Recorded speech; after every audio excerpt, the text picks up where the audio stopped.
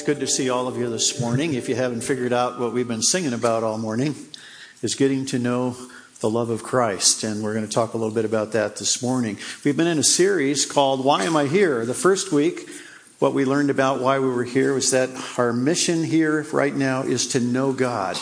And then last week we talked about our mission being getting in the game. We were His masterpiece, created in Christ Jesus for good works. So we're here to get in the game. We're not here to sit on the bench. This morning we're going to talk about monitoring our capacity, because one of the things that God wants us to do is to really know and understand His love. And Paul prays a prayer in this particular passage that we're going to read to help us understand a lot more about how Christ actually does love us. And so we're going to read about it here in just a minute. But I wonder how many of you have ever run out of gas? Anybody run out of gas? Yeah. Do you know, last year, AAA had reported that over 100,000 drivers ran out of gas. That was just in AAA. And it was interesting because they wanted to figure out why people run out of gas. And one of the reasons is just simply that we're absent-minded. We don't check the gauges, right? We just don't watch. We don't look. I know when something happens in our car, I'll ask Lynn, I said, did you check the gauges? No, I didn't check the gauges. You always kind of monitor your gauges. Well, some of the reasons why people have run out of gas over the last few years is because of the high price of gasoline. And so consequently, people are only putting in a couple bucks here and a couple bucks there. And consequently, they've never really filled up. And so they start running on empty. And then there's folks like me, or perhaps you, that when the little empty gas light comes on, you think, gosh, I think I have at least another 40 miles in this thing, right? And so you kind of push yourself, you think, I can still make it to Costco and back. It's not a big deal. Then you realize, I got too risky. Well, some of us have an empty tank spiritually. Some of us do not have a very good capacity right now. And we're going to look at that and give you a very practical tool later on to figure out how you can monitor your capacity, your spiritual tank. Because I don't know where you all are at this morning, but some of us can be very, very low in our spiritual tank and capacity to know the love of Christ. And some of us are maybe doing very, very well at that. But we're going to look at that more specifically in just a minute. But let's go to chapter 3 of Ephesians. And the first part of this chapter is pretty busy, and it's something that we need to read, though. And I want you to walk through it with me as I read, because Paul is really expressing again to the Ephesian church, the Gentiles here, what a special blessing they have, and a special blessing he has to be able to have a ministry to the Gentile people, thus revealing the mystery that's been hidden for so long about Jew and Gentile both having the gospel of Christ in their life. So he says, for this reason, I, Paul, the prisoner of Christ Jesus, for the sake of you Gentiles, surely you've heard about the administration of God's grace. That word administration means the stewardship of God's grace. It's really a great word here, because there's a lot of us that maybe understand the message of grace when we accepted Christ into our life. But the stewardship of God's grace is really a powerful statement. And Paul says, I feel like it's really, really important that the greatest thing that I can steward in my life is the grace of God in my life. And we do that often through our spiritual gifts. But he goes on to say that it was given to me for you, that is the mystery made known to me by revelation, as I have already written briefly. In reading this, then you will be able to understand my insight into the mystery of Christ, which was not made known to men in other generations, as has now been revealed by the Spirit to God's holy apostles and prophets. This mystery is that, through the gospel, the Gentiles are heirs together with Israel, members together of one body, and sharers together in the promise in Christ Jesus. So you and I, as Gentiles, are sharing in this great mystery that was hidden for so long that we can also share with Christ. Here's verse 7. I became a servant of this gospel by the gift of God's grace given me through the working of His power. Although I am less than the least of all God's people, this grace was given me to preach to the Gentiles the unsearchable riches of Christ, and to make plain to everyone the administration of this mystery, which for ages past was kept hidden in God, who created all things. His intent was that now, through the church, the manifold wisdom of God should be made known to the rulers and authorities in the heavenly realms. He's given the church, you and I, the authority to present this mystery, this gospel message to the entire world and to even powers and rulers and authorities in heavenly realms. It's a huge responsibility, isn't it? His intent was that now through the church, the manifold wisdom of God should be made known to the rulers and authorities in the heavenly realms, according to his eternal purpose, which he accomplished in Christ Jesus, our Lord. In him and through faith in him, we may approach God with freedom and confidence.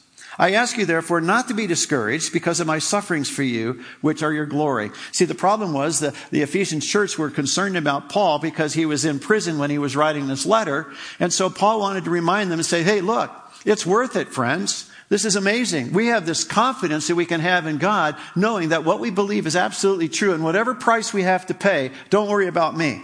Just be confident. And so therefore, now he prays this prayer. And this is really where I want to concentrate my time this morning. And so he writes this prayer, one of my favorite prayers that Paul has ever written. For this reason, I kneel before the Father, from whom his whole family in heaven and on earth derives its name. Here he starts, verse 16. I pray that out of his glorious riches he may strengthen you with power through his Spirit in your inner being, so that Christ may dwell in your hearts through faith. And I pray that you, being rooted and established in love, may have power together with all the saints to grasp how wide and long and high and deep is the love of Christ, and to know this love that surpasses knowledge, that you may be filled to the measure of all the fullness of God. Do we pray those kind of prayers for folks? You know, it seems like 90% of our prayer lives are around maybe a healing of something, physical healing. And that's not bad. But when you read Paul's prayers, they're really cool. I mean, they really go deep, and it's really neat what he's prayed here. And then he says in verse 20, now to him who is able to do immeasurably more than we could all ask or imagine, according to his power that is worked within us, to him be glory in the church and in Christ Jesus throughout all generations, forever and ever. Amen. What a mouthful. Have you experienced that prayer in your life? What's fascinating here is that he prays this prayer for the church at Ephesus. And Ephesus, as we know from the first message that I gave, was a lot like our modern day culture, maybe Las Vegas or a metro center that's very into materialism and sexual immorality and things like that. And he prays this prayer for this church that they would know the love of Christ and they would never lose that capacity to understand and comprehend his love. And yet, when you read about the church at Ephesus in Revelation, you realize that this was the very church that lost its first love. So Paul knew that this church was at risk, and therefore he prays this prayer. Well, let's take this prayer and break it down a little bit, because his first request in verse 16 was this: he may strengthen you with power through his Spirit in your inner being. It's our inner being that he wanted us to find strength. Sometimes we think about physical strength, but here what Paul is just saying is, look, he says, it's not about anything except your heart. It's all about your inner being. And when he prays his prayer for the inner being, he says, I want you to realize that you need to be strengthened. It means to be strong and capable, that word strengthened, because you have the Holy Spirit in your inner being, that very resurrection power that we talked about a week ago. This resurrection power in our life, he's saying, I want the Holy Spirit to manifest his power in your inner being. That's a neat prayer for somebody. And then request number 2. He says, I pray that you be rooted and established in love. Paul knew that these folks were a little fearful. And we also know from what John tells us is that perfect love casts out fear. And so what Paul wanted these guys to really understand is, hey, look, you need to really understand that you are being rooted and established in the love of Christ, and that very love will cast out the fears that you have in your life. So the more you get to know his perfect love, the less fearful you will be and the more courageous you will be. And so Paul prays this for them. And then he says in request number 3, I want you to grasp all the dimensions of his love. He talks about the width and the length and the height and the depth. And that word grasp is a really neat word. It means to come together in the Greek. What it really means is that what he's saying to these folks, he's saying, I want you to have an aha moment. I want you to have something that goes beyond your knowledge, his request is number 4. He says, listen, I want this love I want you to experience this so deeply that you get it, that somehow you've taken this love and it's become your own. And you realize that no, he died for me. He loves me. Everything that goes on in my life is because he loves me. I want you to get it. He said, I want you to grasp it. I want you to comprehend it. I want you to have it come together for you so that you understand it. And so then request number 4, he says, to know this love that surpasses knowledge. See, a lot of us know he loves us up here in our head, but we don't really experience oftentimes in our inner being to where it becomes so much a part of us that we feel significant and accepted, and we have the sustainability in our lives. Because even though out there are a lot of people, their love becomes suspect at times, I know without a doubt that Jesus loves me. I'll never forget a story of a guy who, many years ago, who's had his legs blown off in Vietnam, and he was walking across America on his hands. And I remember he was in India, and he was in the poorest part of India, and he was watching these kids digging through garbage dumps, and they were picking garbage out of there so they would have something to eat. And he was walking along on his hands amongst these kids, and they were singing. You know what they were singing? Jesus loves me, this I know, for the Bible tells me so. So in the midst of their poverty and everything, somehow those children knew in their heart of hearts that Jesus loved them, and it surpassed their knowledge. It got to their hearts. Do you know that? Can you sing Jesus loves me, this I know? We're going to talk more about that in just a minute.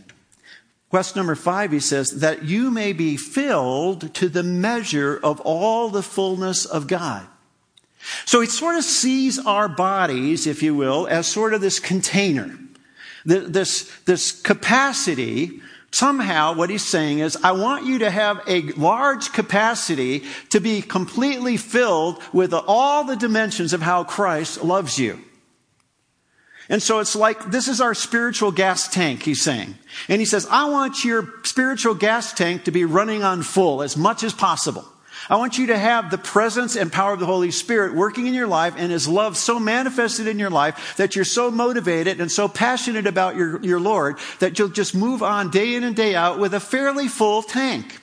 And yet for many of us, we just don't have a full tank. In fact, if I were to ask you this morning, how full is your tank? How full of you are you with Christ and His love? How full are you? And for a lot of us, it's just like what I was saying earlier. You know, our tanks are sort of running on E, and yet we think, I can keep going. I can keep going. I can still go a few extra miles even though I'm running on empty. It's no big deal. You know, I won't completely run out of gas. Or we don't monitor our gauges. We don't look at our gauges and say, how am I doing? Where am I at right now spiritually? We're so busy doing that we forget to stop and contemplate and think through, well, how am I being? What's going on in my life? How is my soul being restored? How am I being filled up from day to day? So that's where I want to go with you this morning. And I want to give you a practical tool so that you can monitor your own capacity as to what's going on in your life. And it'll be a great tool for you from day to day or from week to week or month to month. So I want you to look up here on the screen. Some of you that maybe have been around Cornerstone for a number of years, maybe perhaps remember this illustration. But when Paul prays this prayer, he says that I want you to have an aha moment. I want you to comprehend. I want you to grasp. And when we grasp, we add that to our capacity. And how do we get there? It's through what I consider contemplation. And what I would say contemplation, if I wanted to define that for you this morning, I would say it's slowing down long enough to see what God has to say to you. So if I slow down long enough to really grasp how much Christ loves me, I increase my capacity. And so let's talk about that for a minute. So what I've done is try to create this model of a cylinder here or a jar here that's sort of half full, as you can see here. And what I want you to think about this morning are different facets of your life and how it's affecting your spiritual fullness. So on the left side of the equation, you'll notice here there are fills and there are drains and there are alarms and there are leaks. But I want you to start this morning by thinking in your own life, how full are you today? What do you think your capacity is right now? Have you been running on empty for a while? Maybe you're running maybe at 50%, maybe 20%. Maybe some of you have just had a wonderful experience with the Lord, and right now you just feel like, man, and I am just so much in love with the Lord, and I just sense His love in my life. And so right now I'm running pretty hot and heavy. I just feel like I got a lot to give, a lot of energy, a lot of spiritual energy, and God has really filled me up. How full are you right now? Why don't you think about it in your own life? Where are you at right now? Are you running on a quarter of a tank, a half a tank, 3/4 of a tank? But that's where we need to start. How full are you? Now let's go to the next slide. Once you decide how full you are, there's some ways that you can sort of monitor your capacity by thinking about things in your life that fill you. Now over here on the left side, these are some things that fill me, although not lately. Golf has been really a rough go for me lately. But normally golf fills me. There are things that fill me emotionally, spiritually, and physically. Transform lives. Boy, I'll tell you, when somebody comes to Jesus, that's the best thing on the planet. That really fills me. Walking with my wife, Lynn, riding my horse lately has just been a great filler for me. But think about things in your life that are filling you right now. Is it a Bible study? Is it something that you love to do in terms of a hobby? Whatever it is, what are the things that are filling you? And you write those things down on the left side and say, these are the things that are filling me up. These are the things that are really energizing me. These are the things that help me to understand Christ's love in my life a whole lot more. So those are the fills on that side. So think about those things with me this morning. What are the things that fill you up? Okay, let's go to the next slide. Now, the other side of the equation is, what are the things right now in your life that are draining you? Now, these aren't sin issues. These are just circumstantial things that go on in your life. One of the things that drains me is administrative tasks. I'm not an administrator. I'm not a detail guy. I'm a big picture guy. I'm a feeler. And so whenever there's administrative things to do, it just drains me. Details drive me nuts. So I give all that stuff to my wife. And so Lynn takes care of all my details. And so administrative tasks, details, as I already said. VDPs, I call them very draining people. Do you have anybody like that in your life? People that just suck the life out of you, you know. They're like human parasites, you know. They come along. I had people when I was pastoring, especially, they were like counselees, and they'd come into your office and they want a little pat on the bottom and make them feel better and listen to them, but they wouldn't change. They wouldn't do anything. So they'd keep coming, and finally I have to say, you know what? You're wasting my time and I'm wasting your time. So VDPs, do you have any of those people in your life that are just sucking the life out of you? I don't know what's draining it, but these are not sin issues. These are just simply things that go on in life. It could be a loss of some kind. It could be a job change. It could be a financial stress. Any of these things that sort of right now are sort of draining you emotionally and spiritually and physically. What are the things that are really draining you right now? And asking those questions is really, really important. And see, when you start looking at both sides of the equation, you might discover that, oh my goodness, there are more drains in my life than there are fills. And consequently, I wonder why I'm running a little bit on empty, or I feel like my tank is running low. It's because we really haven't looked at some of the things that are going on in our lives and saying, wait a minute, now I understand. And so some of the things that perhaps that really fill you that you haven't done in a long time, you just need to say, you know what? I need to just go do that. If running or jogging or whatever that hobby or whatever that thing is, or your devotional life, whatever that thing that picks you up that you've maybe been neglecting for a long time, maybe you need to stick that over on the fill column to compensate for the things that are draining. So you've got fills and you've got drains. And it's really important for each one of us to identify what's going on in our life at this point in time to discover whether the drains are more than the fills. And if the fills are more than the drains, chances are you're monitoring your capacity pretty well. Let's go to the next slide. This is an interesting one because I call this the leaks. Now, what I mean by leaks is these are what I would say sin issues in our lives that are a lot like a drippy faucet. Now, some of you maybe have experienced this where you have a drippy faucet, and if you were to put a plug in the drain of your sink, and overnight that drip, drip, drip, which is often very irritating, as you know, but once you get up in the morning, you realize that, man, the sink is full if you put the plug in.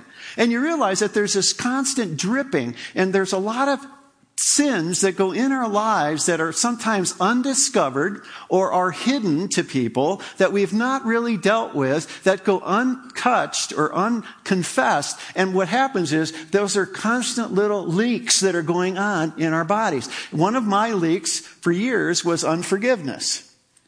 As a pastor, when I pastored a large church there was about 1,200 folks in our church, and you get sheep bites, okay? You get that? Anyways, they can bite you. And I remember one day, just before I got up to preach, a lady came to me one day and she said, "You know what? You are the world's worst counselor. You have messed up my son-in-law's and daughter's life completely with your counseling. They're really, and it's all your fault." And then I had to get up and preach that morning. Okay? And the way I would handle those things historically in my life is that I would say, "You know what? You're a pastor. You're a big boy. You can handle it. They're just having a bad day. There's nothing personal here." And what I was doing is I was sweeping some woundedness and some hurts in my life under the rug. In the name of Jesus, of course. I was just thinking, it's their, it's not really them, it's Satan, he's the real enemy here. And man, I would make all kinds of rationalizations and excuses. And yet I was being hurt time and time and time again. And what I wasn't dealing with it was to say, "Lord, they hurt me." And so what happened was, over a period of time, that built up, and I had a total breakdown, emotional breakdown after that morning, because I realized that there were maybe dozens of people in my life that had wounded me that I never, ever truly forgave. And so what was happening is, as I was preaching and doing ministry in the church, I was leaking. And I didn't even realize it until that moment. And there's a lot of us that have these blind spots in our lives where there are leaks that are causing these drains, or leaking in our lives, that are sin that goes unconfessed, or something that habitually is going on in our lives, and we don't often realize it. And if you want to know what your leaks are, ask your best friend or ask your spouse. I'm sure they would be glad to tell you. Because these are really important to stop. We got to stop the leaks. And for many believers today, we've got people all over the church who are leaking desperately and quietly, and nobody's dealing with it. And there's this unconfessed sin going on. And then we wonder why we're not running at capacity. And by the way, when we do confess our sin, one of the best ways to experience the capacity, if you will, of God's love is forgiveness, right? And what's interesting is we sort of run from repentance, we run from confession, because it's so vulnerable for us. But when you get forgiven, you realize, thank you, Jesus. And you understand the breadth and height and width and depth of His love. And yet we go on and we don't confess this stuff, we don't deal with this stuff, and it's one of the best ways, right? I mean, when you came to Christ, He forgave you from all of your sin. And what did that do for you? There was this cleanliness, there was this wholeness all of a sudden in your life, and you experienced the love of Christ. And yet on a day-to-day basis, we have this sin that we don't often confess. And so we just continually leak. And then we wonder why we're not running at capacity. Does that make sense? So we've got drains, we've got fills, and we've got leaks. So my question to you this morning, what's leaking in your life? What's leaking? So let's go to the next slide. This is an interesting one, because if you look at your dashboard on your car, you know that there are certain idiot lights that come on. And in my car recently, I had this idiot light come on that said VSA, some variable steering something. And then I had another light that came on that was like a triangle that looked like a yield sign that said something was maybe wrong with the suspension, stabilizing of the suspension. Well, it turns out the lights were just bad. The sensors were just bad. But the problem was, if we ignore those idiot lights, we're really in trouble. And so when the engine light comes on, if we don't pull over, or if we don't get some gas when it's on empty, what's going to happen? We're going to break down, and we're going to be at the side of the road. And so what happens is, God has uniquely created us. Remember, we're His masterpiece, created in Christ Jesus. So He uniquely molded us in our mother's womb. And each one of us have, I think, specific alarms that we need to be alerted to in our own lives. Let me give you an example. For me, when I become cynical, that's an alarm for me, because what's happened when I get cynical is probably because I've been offended or I'm angry about something. And God's just saying, bleep, bleep, bleep, bleep. Hey, Garasha, you've got a cynical problem. You've got a sin problem. You better take care of this because it's a leak and you better fix it. That makes sense? Sometimes in my own life, especially when I was a pastor for so many years, and you sort of kind of, when I lose my compassion, when I didn't want to have that counseling couple come back in my office again because they were VDPs, and there were situations in the hospital where I just didn't feel like making that hospital call, and I began to think, something's wrong. That's not who I am. I'm a relational guy. I love people. I want to shepherd people. And when I start losing compassion, that little idiot light comes on, and the Lord's just saying to me, hey, Tom, you're running empty. You better get this fixed. And see, all of us have individual alarms. And see, here's another way we experience the capacity of His love. Because once we know how God's wired us all uniquely. And so when an alarm goes off, our alarm goes off, what is He doing? He's saying, listen, I love you so much that this is an area of your life that you need to fix, and I want to be faithful to you in order to get it straight and fix it up. So it's a really neat thing. So what you do is you pray and you ask God, what are those things in your life? It could be fatigue. It could be having a short fuse for some of you. And that becomes an alarm in your life. You become more sarcastic or you become more irritable. Whatever those things are that sort of fit you and how God's wired you, and those idiot lights are going off in you and you're saying, wait a minute, time out. Time to have a come to Jesus moment. Time to pull over to the side of the road and to really talk to the great mechanic in the sky and get it fixed, okay?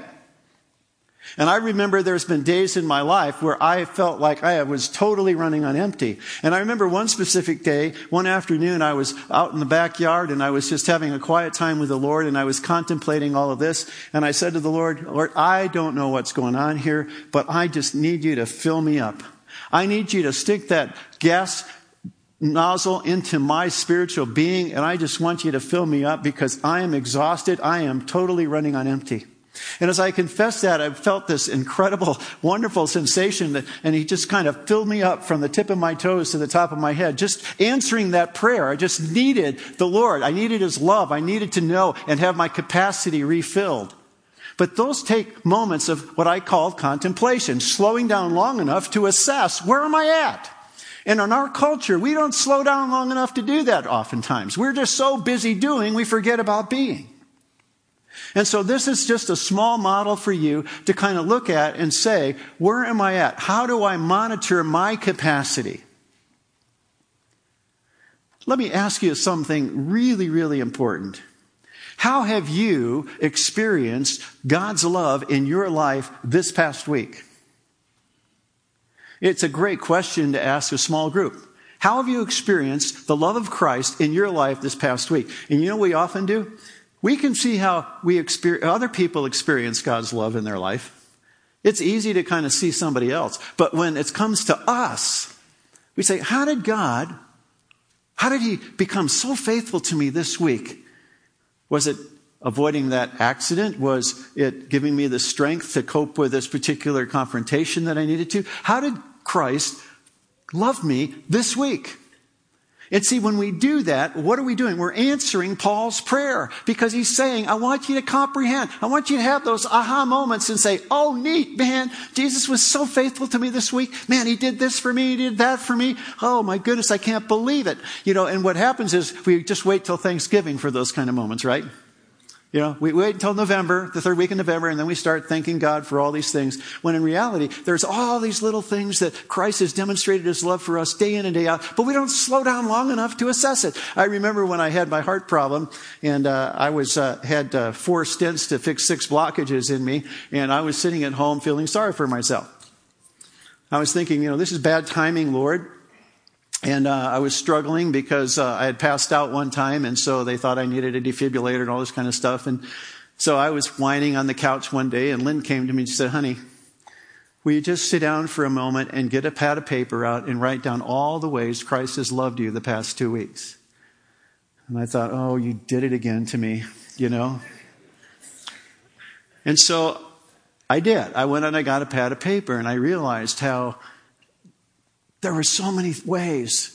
Getting the right cardiologist and being basically almost the first patient to ever walk in this Scottsdale hospital and to have such great care and then to think that I had a clot that was going to break off into my heart and I was one step away from death, and to realize that they caught that and they got it taken care of and all those things. And when I stopped to think about all the ways Christ loved me, guess what? I stopped feeling sorry for myself. I stopped whining. I stopped complaining. We don't do that very well. Somehow we think that Jesus is our little cosmic bellhop and he's supposed to be there for all us all the time and everything's supposed to go hunky-dory and blah, blah, blah. But the point I'm trying to make this morning is that if we don't slow down long enough to hear what he has to say and to realize what Jesus is doing in our lives, we're never going to be grateful. We're never going to be running on full, right? We're never going to be at capacity. So let me close. I hope this little tool will be something that you can think about, and it might be a fun thing for you to do this week, is to take some time out and just kind of think, now, what's going on in my life right now? What's draining me? What's filling me? Oh, no wonder I'm depressed. No wonder I'm down in the dumps. No wonder I just don't have any spiritual energy. I'm beginning to realize, and there's some practical things you can do with that by doing more things that fill you. But the point is, if we don't slow down long enough to monitor our capacity, we'll never get to the point where we really know where we're at internally. And that's what Paul's prayer was. He said, Ephesians, listen, I want you to comprehend his love. And when you do that, you'll be more courageous. You'll be more confident. You'll be filled. You'll be able to have a greater impact on the culture that we live in, on the neighbors, have a ministry in your life, etc., etc. So will you pray with me this morning?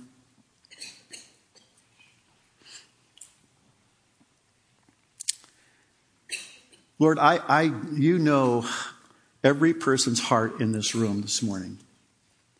You know whether they're about as empty as they could possibly be.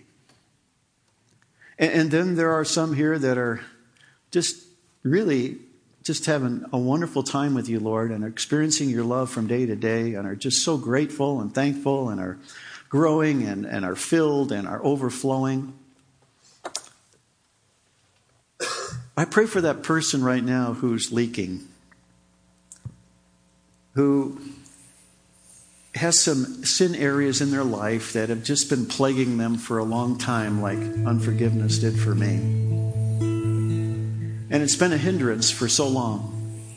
It's that subtle dripping in their life. And then they wonder some days why they just don't have that spiritual energy and that passion for you, Lord.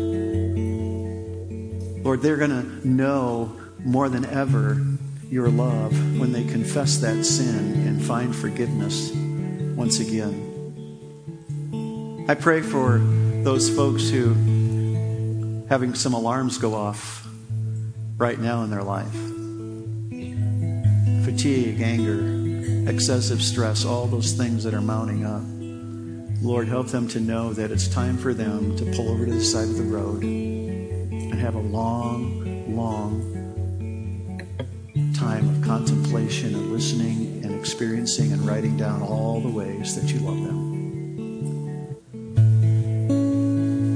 Your love is so amazing, Lord. And I know that one of the reasons why we're on this planet is to experience that love. And so I pray that we would know your love more than ever as a result of this prayer. So, Lord, I pray for everyone in this church, including myself, that they would know the height and width and depth and breadth of the love of Christ. For it's in his loving and wonderful name. And may he fill us all up in Jesus. Amen. Thank you for listening to the audio from Cornerstone Church in Prescott, Arizona. For more information, visit us online at www.prescottcornerstone.com.